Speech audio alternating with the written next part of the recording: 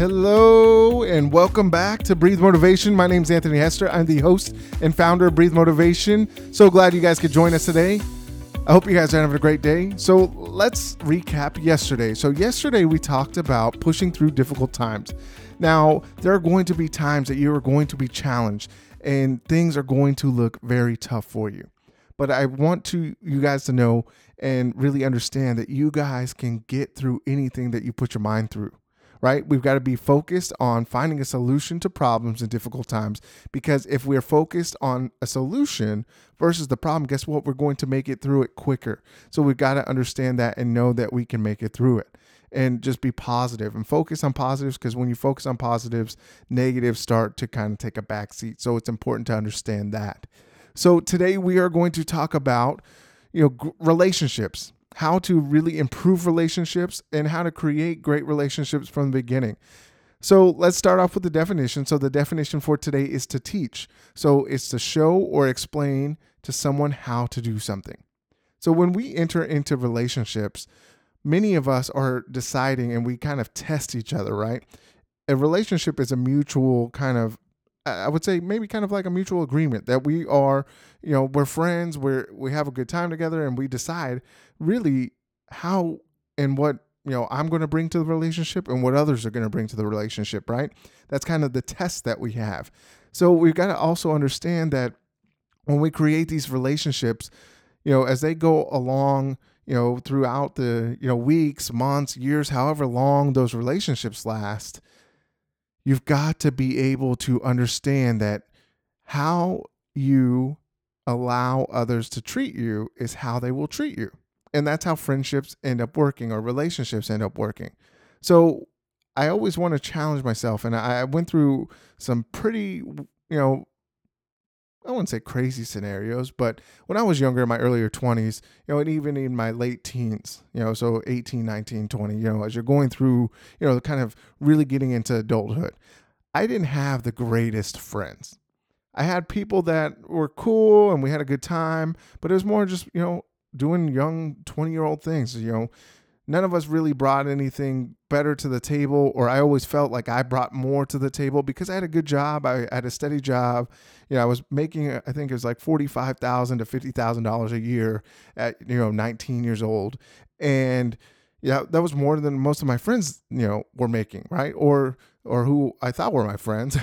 When you look at those situations. Now, I did have some good friends. I had some friends that, my best friend Caleb, I still talk to him, and we had a great time and we kept in touch, and we always brought something back to the relationship. We are always making sure that we're focused on encouraging each other, and we always push each other through. And still to this day, we do that. And that's what makes our relationship work and our friendship work, is that we are always focused on, one, we know each other's past, we know our experiences, but we support each other and we encourage each other to get better. And we like to listen to each other and understand that, right? So that's what happens is when you have these great relationships, those great relationships, really create better environments for both of you. Right? And it's the same thing in all relationships. So we got to understand, if we are in a bad relationship or a bad friendship, we got to understand that we're allowing that. Now, there were times where I was so afraid to just kind of, these friends that were just kind of living off of me. They were, stayed at my apartment every weekend. We'd go out, we'd party, we'd drink, and I was paying for it, right? So, of course, they're going to stay around because I was allowing that to happen. I wasn't gaining anything. Great. It was cool. We had a good time, but it wasn't anything really meaningful at the time. So you got to understand, there's meaningful relationships. Also with those friendships, sometimes they're a lesson, right? So you're going to learn a lesson of the people that you should have around you and who you shouldn't have around you, but you've got to be able to decide what that is, and you've got to learn the lesson, right? The one of the biggest and toughest things that most people have is a fear of confrontation. I didn't want to, have a confrontation or to make somebody feel like, they weren't good enough or they weren't nice enough, because I didn't feel good enough or nice enough. So why would I have great friends that are going to encourage me to be better? I didn't have that belief in myself. So you've got to look at yourself and understand what you deserve.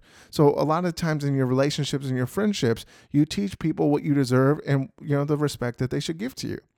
And that's where you got to be able to create boundaries. So when you have these great boundaries, so I had an instance the other day when somebody kind of made a smart remark to me, and I was like, "Wow, really? Like, what do you mean?" And I kind of challenged that thought, and then that person was like, "Oh, well, that was kind of rude, wasn't it?" I was like, "Yeah, it was." So they ended up apologizing, and of course, hey, great, you recognize that, and that's the boundary I'm going to have. Like, that's not a comfortable thing to be saying to somebody, or you shouldn't say that to somebody. And I'm not going to let you say that to me. Right. So you've got to understand that, those little things, you teach people how you treat, how they treat you.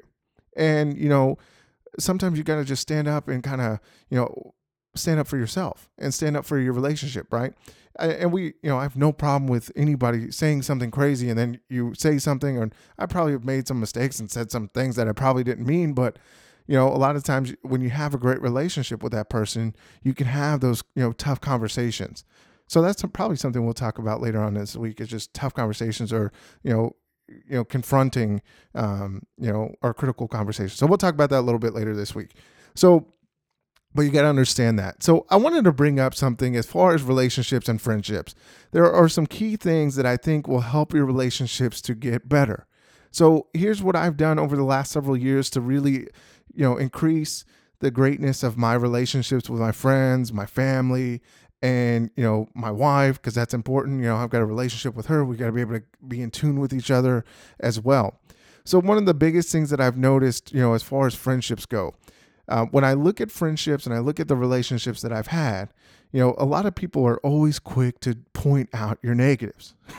So you've got to be willing to understand that, hey, maybe this person feels a certain way, and maybe kind of reflect if that is you. And if it is you, great, you can change. And if it isn't you, then maybe you can kind of change or influence them to understand where you're coming from. So one thing, just an example, a lot of friends will tell you, oh, well, you never keep in touch. Well, I always tell people, well, the nice thing about, our phones and, getting in touch with each other is that we all have open dialogue, right? We all have cell phones now, so we are all available, right? So if you're not keeping in touch and I'm not keeping in touch, well, that's both our bads, right? But if I contact you and then you don't contact me back, how are you going to tell me I don't keep in touch with you, right? So that's a big thing that we've got to understand in our relationships, is we've got to keep in touch. When you have friends, you have, family, and, whoever you're in a relationship with, coworkers, all that stuff, it's great to be in, communication. It was great. I got a call from one of my old coworkers, and just to call in and check on me and see how I was doing, see how life's going. And we got a great conversation, and we're like, okay, cool. Let's keep in more touch. Right. And it was somebody I was like, oh, I don't, it was cool to, hear from them. And that's a big thing. And that's a great thing for relationships, is you got to be able to communicate. If you don't communicate, it's very hard to maintain a relationship, right? So keep in touch. Give people a call. On their birthdays, on special days. Their anniversaries. You can really find any of this stuff on Facebook or anything like that. So instead of just writing up a message, I like to call people and say, "Hey, happy birthday!" Or if I don't get an opportunity, great. We'll talk at some point later on that week, or whatever, however that looks like, right?